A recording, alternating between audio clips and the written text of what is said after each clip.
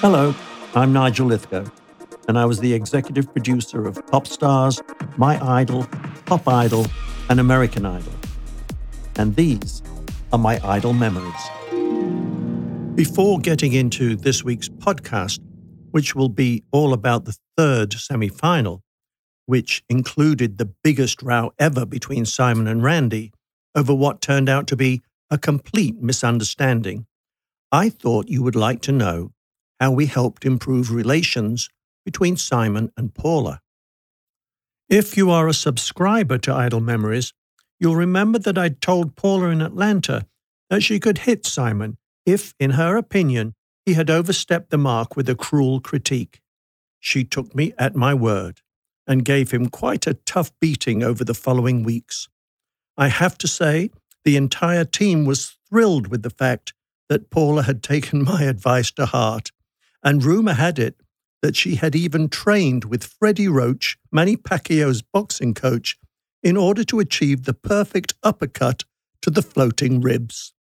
In an interview at the time, Simon remarked about his injuries. I'm not exaggerating. I was sitting to the right of her. The whole right side of my ribs were bruised, where she used to punch me in the ribs, elbow me. I wasn't the only one to calm Paula down whenever Simon upset her. Our American executive producer, Brian Godinsky, and Fremantle boss, Cecile Frocoutaz, had both been exceptionally good at talking to her and getting her to return to complete the audition process. In a predominantly male environment, or the boys' club, as Paula called us, Cecile was perfect to give Paula both moral and emotional support. Brian was an excellent and successful television producer in his own right. However, he was aware that Ken and I had made the show in the UK and pretty much left most of the creative elements of the production to us. Not forgetting, of course, that he'd been told not to change anything that we'd done in the UK. In an interview with E! News, he mentioned that fact. The edict came from the top levels of Fox that don't change a thing about the British version. Brian was an excellent politician and a superb calming influence to everyone. He had the patience of Job, and that was just with me. He'd put the entire production team together before Ken and I had arrived in the States. Some of the members, like senior producers David Goffin, Jennifer Bresnan, and Patrick Lynn, were excellent, while others, and I won't mention any names, Billy, may have been somewhat lacking in their knowledge of reality television. Good or bad, the team worked hard, and Brian was an excellent man manager who led them well. He was also good with Brian Dunkelman, who in fact just needed support and confidence, plus a little more script. Ryan Seacrest, on the other hand, was just full of confidence and had plenty to say, whether it was scripted or not. When things were again strained with Paula and Simon during the Hollywood auditions, he and Cecile took control of the situation as best they could.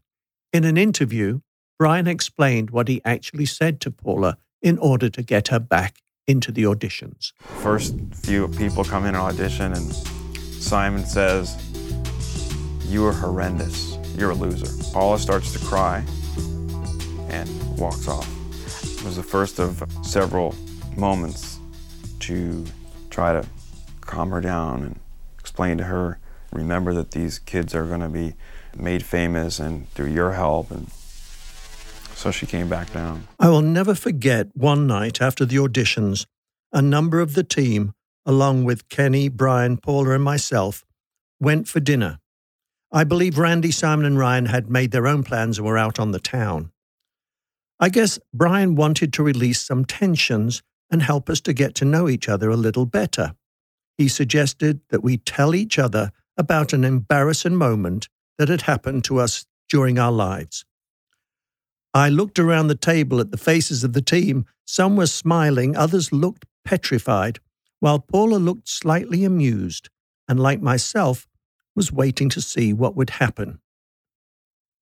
As nobody had said anything for a very long 30 seconds, Brian jumped in with his story. It regarded him being in bed with his wife and an earthquake. Well, I'm sure you'll all be disappointed to hear that for the sake of decency and that of Brian's reputation, I won't go into detail at this point. I have to say, it was a little shocking, but extremely funny. Not even waiting for the laughter to subside, Brian pointed at me. "Your turn, Nigel. What have you got for us?" I had been thinking what I would say during Brian's story, so I was prepared to tell them my story that was certainly one of the most embarrassing moments of my entire life. It actually included our other executive producer, Kenny Warwick. As you may remember from some of my other podcasts, we started our careers as singer-dancers in a group of 15 guys and 15 girls called the Young Generation. This particular performance that I'm going to tell you about included an incredible American legend, Eartha Kitt, performing with us in front of Her Majesty the Queen Elizabeth of England. Eartha Kitt was an American singer, songwriter, and actress. She had huge hits in the 50s and 60s with songs like I Want to Be Evil,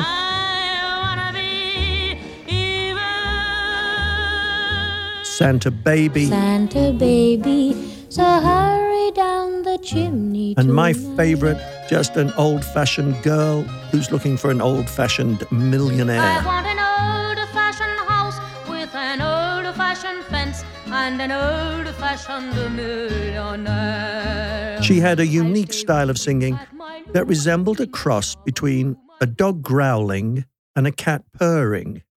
And that's probably why she was chosen to play Catwoman in the 60s TV series of Batman. Get in this car or I'll blow whatever little brains you have out. Orson Welles once described her as the most exciting woman in the world. Our indefatigable choreographer, Dougie Squires, was going to choreograph Eartha and our group in the age of Aquarius from the musical Hair. The first part of the musical arrangement had a very classical Indian feel to it, which was very much in at the time, heavily influenced by the Beatles and the whole counterculture of that period. Finger cymbals and gongs started the arrangement. It was very 60s hippie, extremely mystical and psychedelic. The vibe obviously inspired Dougie to start the routine by creating the image of the Hindu deity Durga, the warrior goddess with many arms. Eartha was standing in the front, with Kenny immediately behind her and me behind Kenny. Consequently, all you could see of Ken and myself were our arms, thereby giving the appearance Eartha had 6 arms. As the routine progressed with other members of the group dancing around us, Kenny wrapped his arms around Eartha's waist and lifted her into the air. Then at a certain point during the song, I was told to put my arms around them both and pick the pair of them up. I'm sure you realize that was a pretty tough thing to do, but Eartha didn't weigh very much, and certainly Kenny was a lot lighter than he is now. I found if I took a deep plie, that's knee bend in second position with my legs apart, I could lock my arms around them tightly, and I could use the strength in my legs to lift them a small amount of inches off the floor. Kenny then lifted his own legs too, which made it look higher than it really was. But I had to hold them there in midair for about 15 seconds. In this constricted position with both Kenny's and my arms around her, I had no idea how Eartha could continue singing, but somehow she did. Unfortunately, during rehearsals, I would often find my grip slipping and I would drop them both too soon. On the whole, rehearsals went well. Eartha loved the routine and we all loved Eartha. Come the evening of the performance, I was exceptionally nervous. I've always been scared of every performance I've ever done, and I still am to this very day. Amazingly, even when I'm judging So You Think You Can Dance, it takes me about 5 minutes to be able to control my nerves, and that happens on every show. However, on this particular occasion, whether it was the fact we were performing in front of the Queen or the fear of dropping Ken and Eartha too soon, I was in a terrible state. The music began very quietly, ching, ching, ching. We started waving our arms behind our star, and she started to sing, "When the moon is in the 7th house." Kenny gently wrapped his arms around Eartha and lifted her into the air. I slowly encircled the pair of them with my arms and took an even deeper plie. There was no way I was going to drop them tonight. Just as she sang, "And peace will guide the planets," I hauled them both into the air, far higher than I'd ever done in rehearsals. And at this point, every little bit of air that was in my body was expelled extremely loudly out of my ass, creating the loudest and the longest fart in the world. And that, ladies and gentlemen, was probably one of the most embarrassing moments of my entire life. I have to say that it didn't affect Eartha's performance one little bit. She never missed a note. I didn't speak to anybody about this incident after the show. Of course, Kenny knew, but I will never know if Her Majesty heard anything or not. Even if she had have done, I can only hope she thought it was part of the musical arrangement. Well, you can imagine everyone around the table laughed heartily, including Paula, who, having heard both Brian and myself make complete fools of ourselves, felt extremely comfortable enough to agree to tell her own story, one that included Janet Jackson, Michael Jackson, and Michael's chimpanzee, Bubbles. Whoa, I can't wait to hear this story, I imagine you're all saying.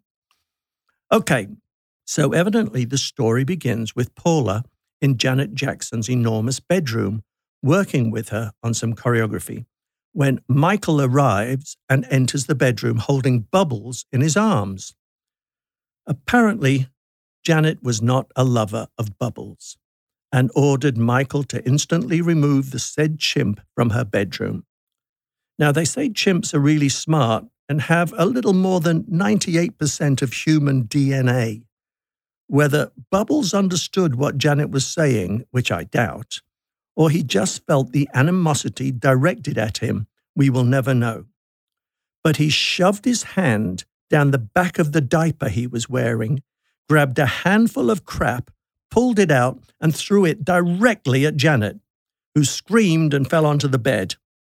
At the same time, Paula fell to the floor, crying with laughter, and unfortunately peed herself on Janet's luxurious white carpet. Oh, we were all too busy laughing at Paula's recreation of what must have been an incredible event to witness, to go into any further details and repercussions of this hilarious tragedy. I can't for the life of me remember Kenny's story, and when I asked him about it just recently, he couldn't remember it either.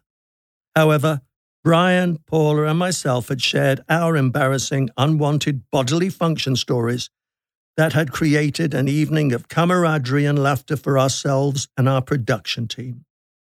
I hope you enjoyed this little trip behind the scenes, but now it's time to continue our journey through the first season of American Idol. Today, I'm going to be remembering the third semi-final that would provide 3 more competitors to join Tamira Gray, Ryan Starr, Jim Veraros, Justin Guarini, Kelly Clarkson, and A.J. Gill. With only the running order and introductions being scripted on the show, the presenters, Ryan and Brian, could make a lot of unscripted comments. The contestants themselves would say whatever they wanted, although on a live show, there was always a 7-second delay overseen by Trey Williams, the Senior Vice President of Standards and Practices for Fox, just to ensure that nothing offensive or contentious was said. It's important for unscripted shows to be just that, unscripted. So many so-called reality shows nowadays rehearse situations and even skeleton script them. Now, this particular episode proved once and for all that anything could happen on American Idol. Thank goodness, however, that it was pre-taped and allowed us a slight edit. It started relatively normally, with Brian Dunkelman insulting Simon during the introductions, followed by the usual pseudo-homo banter between Ryan and Simon. Can I just say I love the blouse? See-through is very you. Does it come with matching panties? What was different this week, as we reminded our audience, was that one of the rules of the competition on this first season was contestants had to be between the ages of 16 and 24. This changed over the years, but for season 1, that was the rule. It came to our attention that one of our top 30, Delano Cagnolati from North Hills, California, had lied about his age. He told us he was 23. However, as Ryan questioned him, his story changed. Delano, how old are you? 23. What do you mean am I telling you the truth? That's the age that I am for this competition. And finally, the truth came out.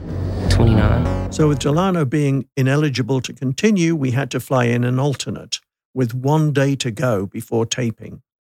E.J. Day was the chosen contestant and flew in from Atlanta. It didn't help that his flight was delayed or the fact that the airline had lost his luggage. He would be joining the final 9, R.J. Helton from Atlanta, Kristin Holt, Mark Scott, Nikki McKibben, Chris Badano, Melanie Sanders, Khalif Childs, and Christina Christian. They all gave E.J. a really warm welcome, little realizing that he might be taking their place in the top 10. First up to perform was R.J. Helton, who sang the Michael Jackson version of I'll Be There. I think Michael was 11 years old when he sang it so strongly, but R.J. was a 20-year-old who sang it extremely nervously and added more runs than Babe Ruth ever hit. However, Randy said that he liked the sound and tone of R.J.'s voice. Paula thought R.J. had given a solid rendition of the song, and then, as floor manager Debbie Williams puts it, the shiitake hit the fan. I could not disagree with you more, Paula. I don't think that was solid. I thought it was completely distinct. I'm sorry, average. In the last 2 episodes, 2 losers have been voted through for one reason and one reason only. It is the sympathy. The tension between the judges finally reached breaking point. And I'm fed up with it. Simon, I've been sitting here week after week. You keep insulting these people. You can't call people losers. Paula tried to say America is about celebrating talent, but Simon interrupted with... Oh, don't give me that American rubbish, Paula. Simon, this is America. We don't do this to people. We don't insult people like that. I'm not American. Go and take a happy pill and we'll deal with this later. Yeah, hey, come on. You want to do something about it? Yeah, well... It was at this point that Randy stood up and walked across to tower over Simon's chair. RJ couldn't believe this was happening in front of him. I just kept my mouth shut and let him go at it, having Simon call me a loser. And then having Randy stick up for me and Paula say, you know, you can't do that. You just can't talk to people like that. It was all extremely intimidating. And this is where we had to stop the recording to let the whole thing calm down. It seemed to be a storm in a teacup, with Randy losing it over the word loser. In truth, what actually happened was somewhat different from what the television audience saw. Come on. We'll discuss it later. Dude, you're in America now, dude. You can't do this. I can do what I want. No, you can't. You really can't. You really can't. Not when it's with his kids. Simon had really said not 2 losers, but 2 monkeys. Randy had taken this as a racial slur, and I have to say it was totally innocent on Simon's part. Firstly, the 2 singers he was referring to were both white, Jim Veraros and A.J. Gill. Secondly, in our country, monkeys is a term used to describe irritating or naughty kids. We often say, oh, you cheeky monkey. Randy calmed down when Ken and I explained everything to him. Simon was very upset and made it quite clear that there was no way on earth he meant to offend anyone, other than Jim Veraros and A.J. Gill. I then had to explain to both Randy and Simon that the energy and passion of the last few moments of this recording was very special, and I wanted to keep it. We certainly agreed that we had no intention of innocently offending any of our viewers, so we would substitute the word 2 monkeys for 2 losers to allow Randy to react And also Randy could then add, "You cannot treat American kids this way." Therefore, we reshot Simon saying losers, but kept Randy reacting to Simon saying the word monkeys. Oh, the magic of television editing. Thank you. Thank you, guys. Very good. RJ escaped to the safety of the Red Room. Ryan and Brian were constantly pointing out to the contestants that Simon bashed that it didn't matter what he said. Their existence in the competition was now in the hands of the viewers. Brian Dunkelman was sharp to announce a possible new program coming to the Fox schedule. Celebrity boxing, Simon Cowell and Randy Jackson this fall on Fox. What was that? Television. I know who my money would have been on. Next to audition after all of this commotion was Kristin Holt. On rushing to the judges' table to celebrate being put through to Hollywood back at her Dallas audition, she had fallen onto her backside. Now, ironically, she was going to perform the singer-songwriter Alicia Keys' 2001 debut hit single, "I Keep On Falling." Don't you just love Irene?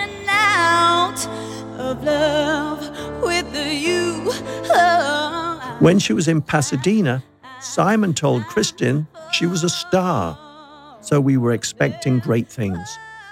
Paula felt that Kristin was a little disengaged and not as good as she'd hoped. Randy? Thank you, Simon. Randy, obviously affected by Simon's previous argument, told her that they were looking for the best in America, and this performance was not nearly good enough. But I would have thought that the most stinging comment came from Cowell. Kristin, if I was judging a beauty competition, you'd win. But with judging a singing competition, it wasn't good enough. It was the wrong choice of song for you. You're out of your league in this. Sorry. On returning to the shelter of the Red Room for the love and support of Ryan and Brian, Kristin hit back. I think he missed the bucket at the door because that's where we drop our attitude. You could have cut the atmosphere with a knife as Mark Scott took the small stage to sing the Temptations' Motown hit, "My Girl." At his first audition in Chicago, Paula and Simon fell out as Mark basically did a Michael Jackson impression. Paula loved him, Simon didn't. The first to critique him today was Paula. He was obviously hoping for words of support and praise for his performance. Neither came. Paula said, I love your voice. I'm a big fan of yours, but I didn't care for the song choice and performance. Randy didn't think it was good enough, and neither did Simon.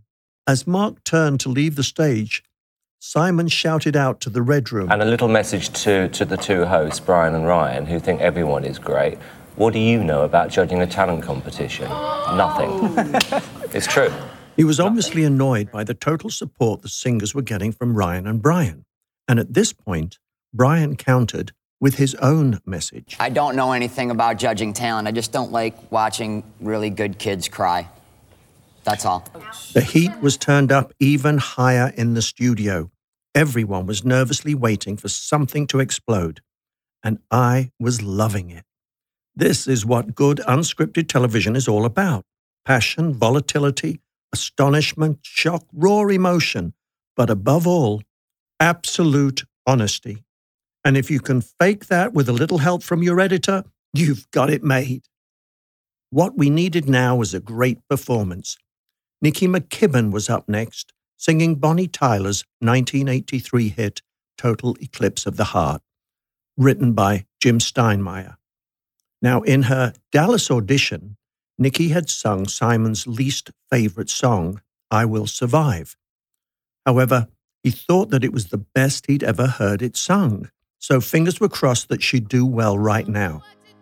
Because of the empty, cavernous studio and the single piano accompaniment, I felt Nikki had sung the song far too loudly at the beginning and then too quietly at the end. You know, when you're watching TV and the program cuts to the break and one commercial is so loud you turn down the volume on the television and then everything after that is too quiet? Well, that's how it felt to me. Randy remarked that it was an interesting choice of song. Paula loved the fact that Nikki marched to the beat of her own drum. I was just thinking, well, it's a very loud drum then. when Paula said she felt Nikki had screamed a little bit. Thank goodness, I thought. It wasn't just me.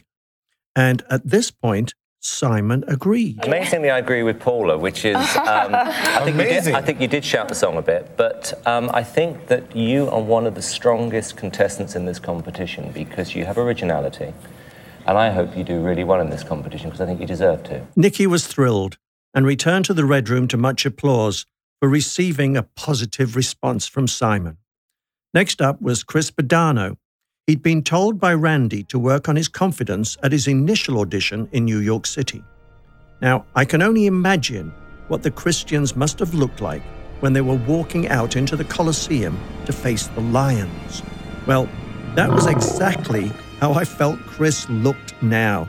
He stepped up onto that small stage extremely nervously and began mouthing the all-for-one 1994 hit, I Swear. And I'm sure when Chris heard his performance back, that's probably exactly what he wanted to do, swear. And I must say, at one point, he was so frightened and horror-stricken that his vibrato was so bad, it sounded like he was gargling. Paula naturally thought he was great. Randy thought he was lacking in energy and went on to say, I didn't like it, man. I thought it was really, really bad, actually. Ooh. Simon agreed with Randy. Chris just wasn't good enough. And it was obvious to us all that Chris would be making little or no impact on the voters at home. Next to stride onto the stage was 6-foot-tall Melanie Sanders. Now, 5-foot-tall Paula Abdul had made it quite clear at Melanie's audition in Pasadena what her fantasy was regarding Melanie's long legs. Well, my fantasy would be to chop your legs off from the knee down and surgically have them implanted. Wow, Paula. There's something I'm not asking. You better be careful when you're sleeping. Melanie sang the diva song from the musical Dreamgirls, And I Am Telling You. Randy thought it was a tough song to sing. Paula loved it, and Simon felt it was a little cabaret, which confused Melanie into thinking he meant a strip club. For sure, Simon had visited a number of strip clubs over the years, but it generally wasn't to hear anybody sing. No, he explained he meant Las Vegas. Melanie was relieved and returned to the safety of the Red Room. E.J. Day, our next singer, sang Get Here at his first audition, and again Get Here at Pasadena. And now, after the disqualification of Delano, our producers called E.J. in Atlanta the day before and said, Get Here. Another piece of irony. So here he was singing the 1997 Edwin McCain song, I'll Be. He was amazing, and his performance covered at least 3 octaves.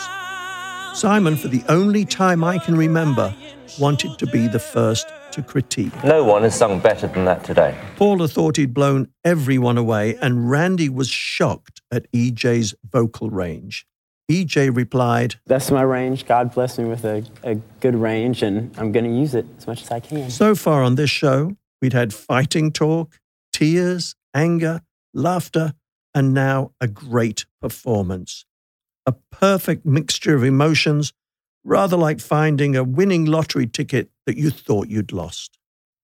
It was obvious to me that we'd finally peaked as we were on the way down when Tanisha Ross shouted Aretha Franklin's 1974 hit, Until You Come Back to Me. It was originally written by Stevie Wonder, and the original had a great R&B, slightly jazzy feel. Unfortunately, as well as shouting it, Tanisha also put so many unmelodic runs in her performance that the basic tune was being lost. She may have sung all the right notes, but she'd put them in the wrong order.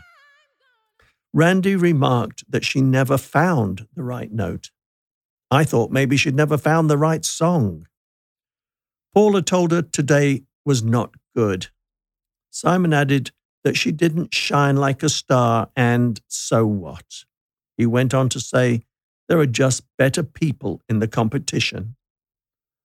Her tears were evident as she walked back to the Red Room. You could have cut the air with a knife. I think everyone thought EJ's performance had lifted the show to great heights, now here we were spiraling down again. But I think that's the greatness of a roller coaster ride. Hang on, folks, because this is a roller coaster ride in the dark, and you just don't see what's coming next. Well, Khalif Childs was coming next for us with another Stevie Wonder song, My Cherie Amour. Understandably, Khalif was scared out of his wits. He had the hardest time remembering his lyrics in Pasadena, and today was no different. Randy thought he looked petrified.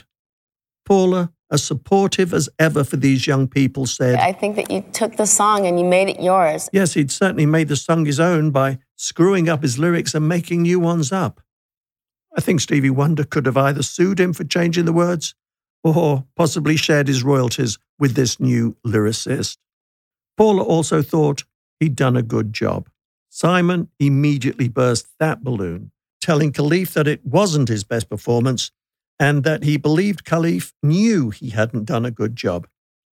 He then went on to remind him of what exactly happened in Pasadena. What I do like about you is I remember seeing you on the second show when you weren't mixing in with the other three because you wanted to do your own thing. And when I hear all this rubbish about all the contestants saying, oh, this is my new family, give me a break. You are someone who cares about you. Good luck. Hope you win the competition. Simon had once again changed the atmosphere in the studio and put a smile on everyone's face. Someone who always put a smile on Simon's face was the final singer of the night, 21-year-old Christina Christian.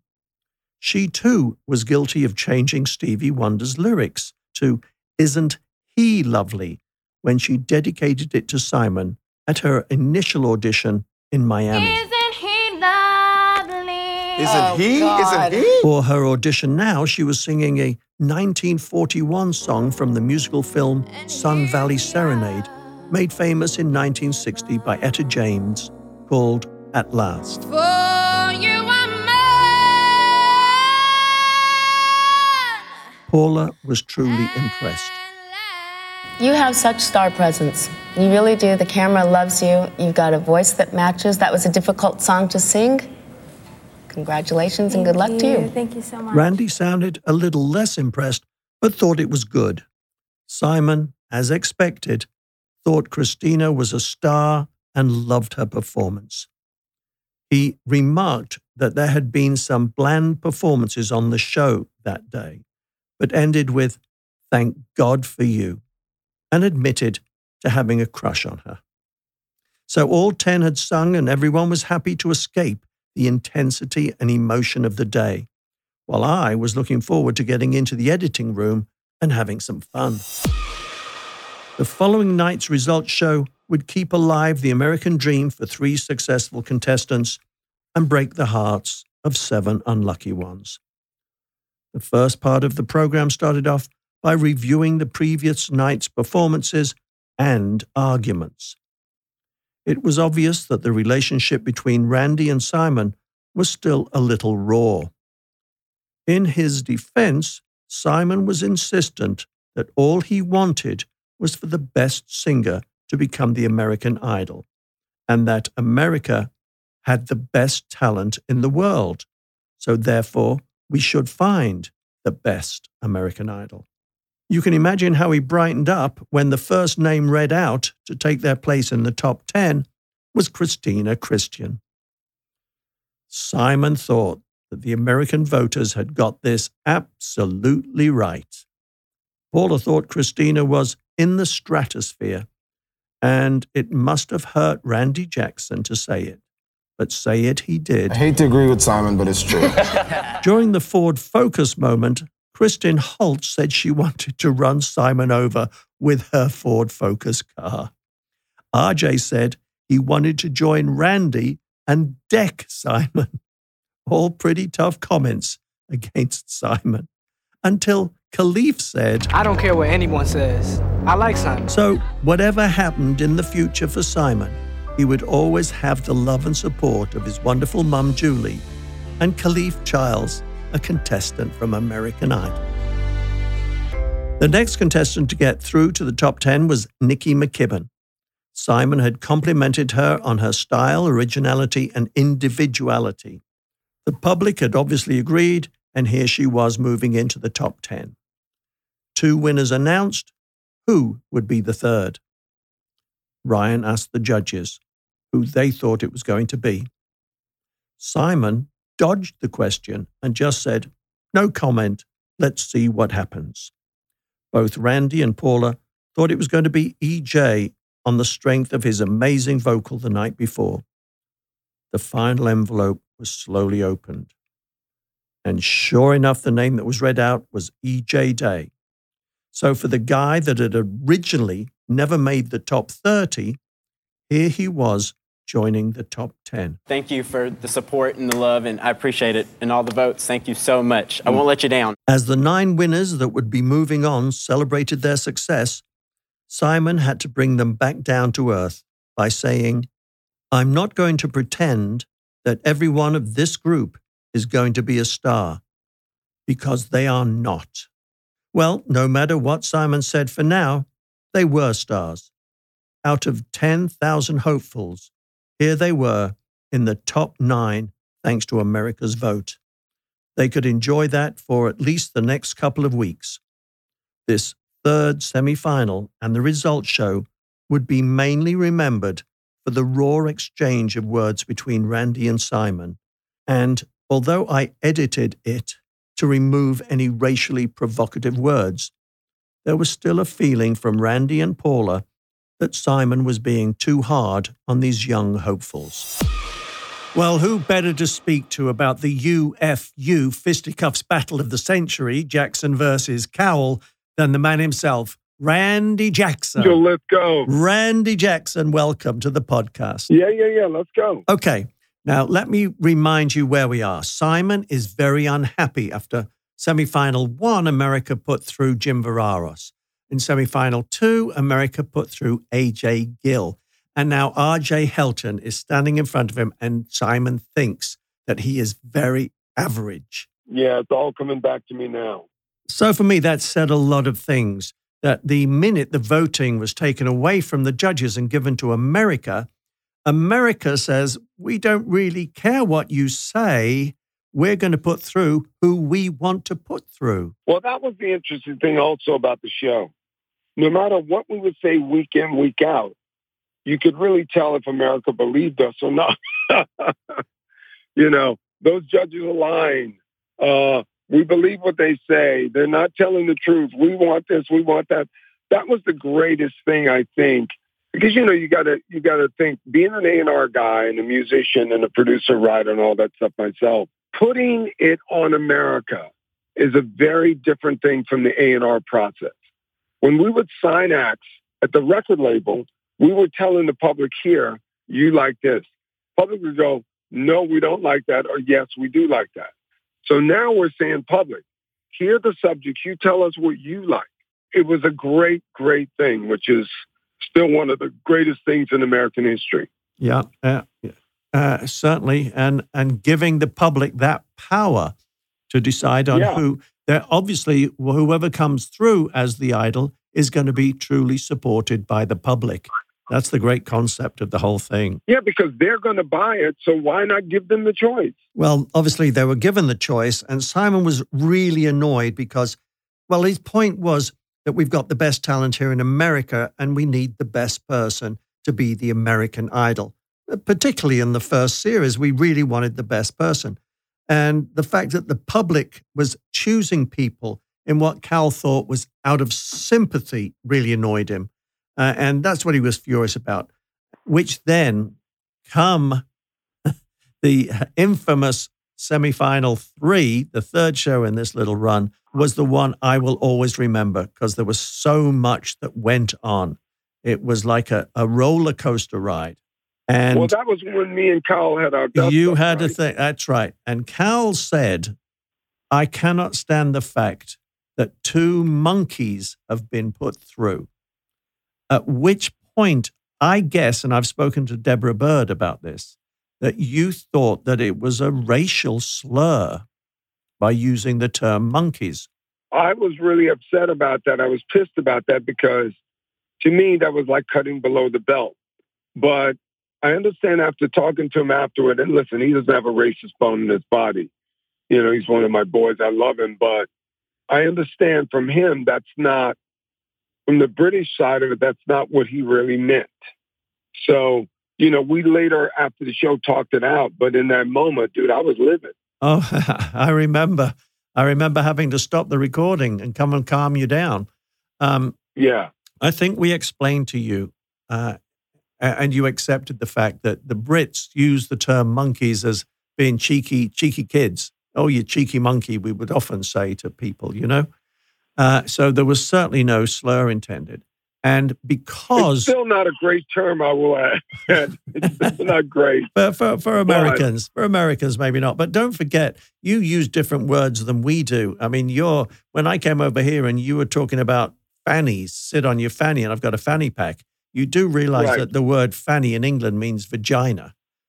So, you know, we have the same language, but different words that mean different things. So monkey really isn't bad in any way, shape, or form in the UK. But no, after you guys explained it to me and he and I talked it out, you know. But I wanted because you towered over him at one point. I mean, you were very intimidating. You were saying, come on, take it outside. You know, if I had to put money on either of you, I know who I would have put my money on at that point. Me, yes, the champion. I am the champion of the world. I'm telling you. And no, you know, it rubbed me the wrong way because, you know, what we've been through in this country, what we're going through now, the social injustice, and in the whole world, what's been happening and now being brought back to light, it just hit me wrong. You know what I mean? Being a proud black man from the South. Yo, what? Yeah, but the two people he was talking about was A.J. Gill and Jim Veraros, both of which were white guys. I mean, I know. The fact is, he didn't want to upset you in any way, shape, or form, or anybody else, using a term that he was unaware could be taken in that light. Yeah, no, you guys really explained it to me, and he, you know, took me aside and said, "Bro, listen, you know." Randy, I can't believe that. Randy, I cannot believe that. There is no way Simon Cowell would have said, "Bro."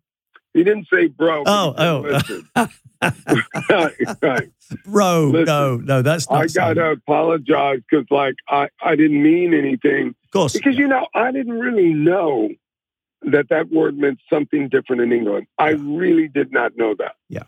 And then because I wanted to keep the action, because I loved the friction and the action and the honesty of it, we got him to change the word to losers, which would allow you to still react to the word, don't call anybody losers. And it came across as sensational. I mean, it was, for me, it sort of drew the audience in. Wow, there is passion between these judges. They care.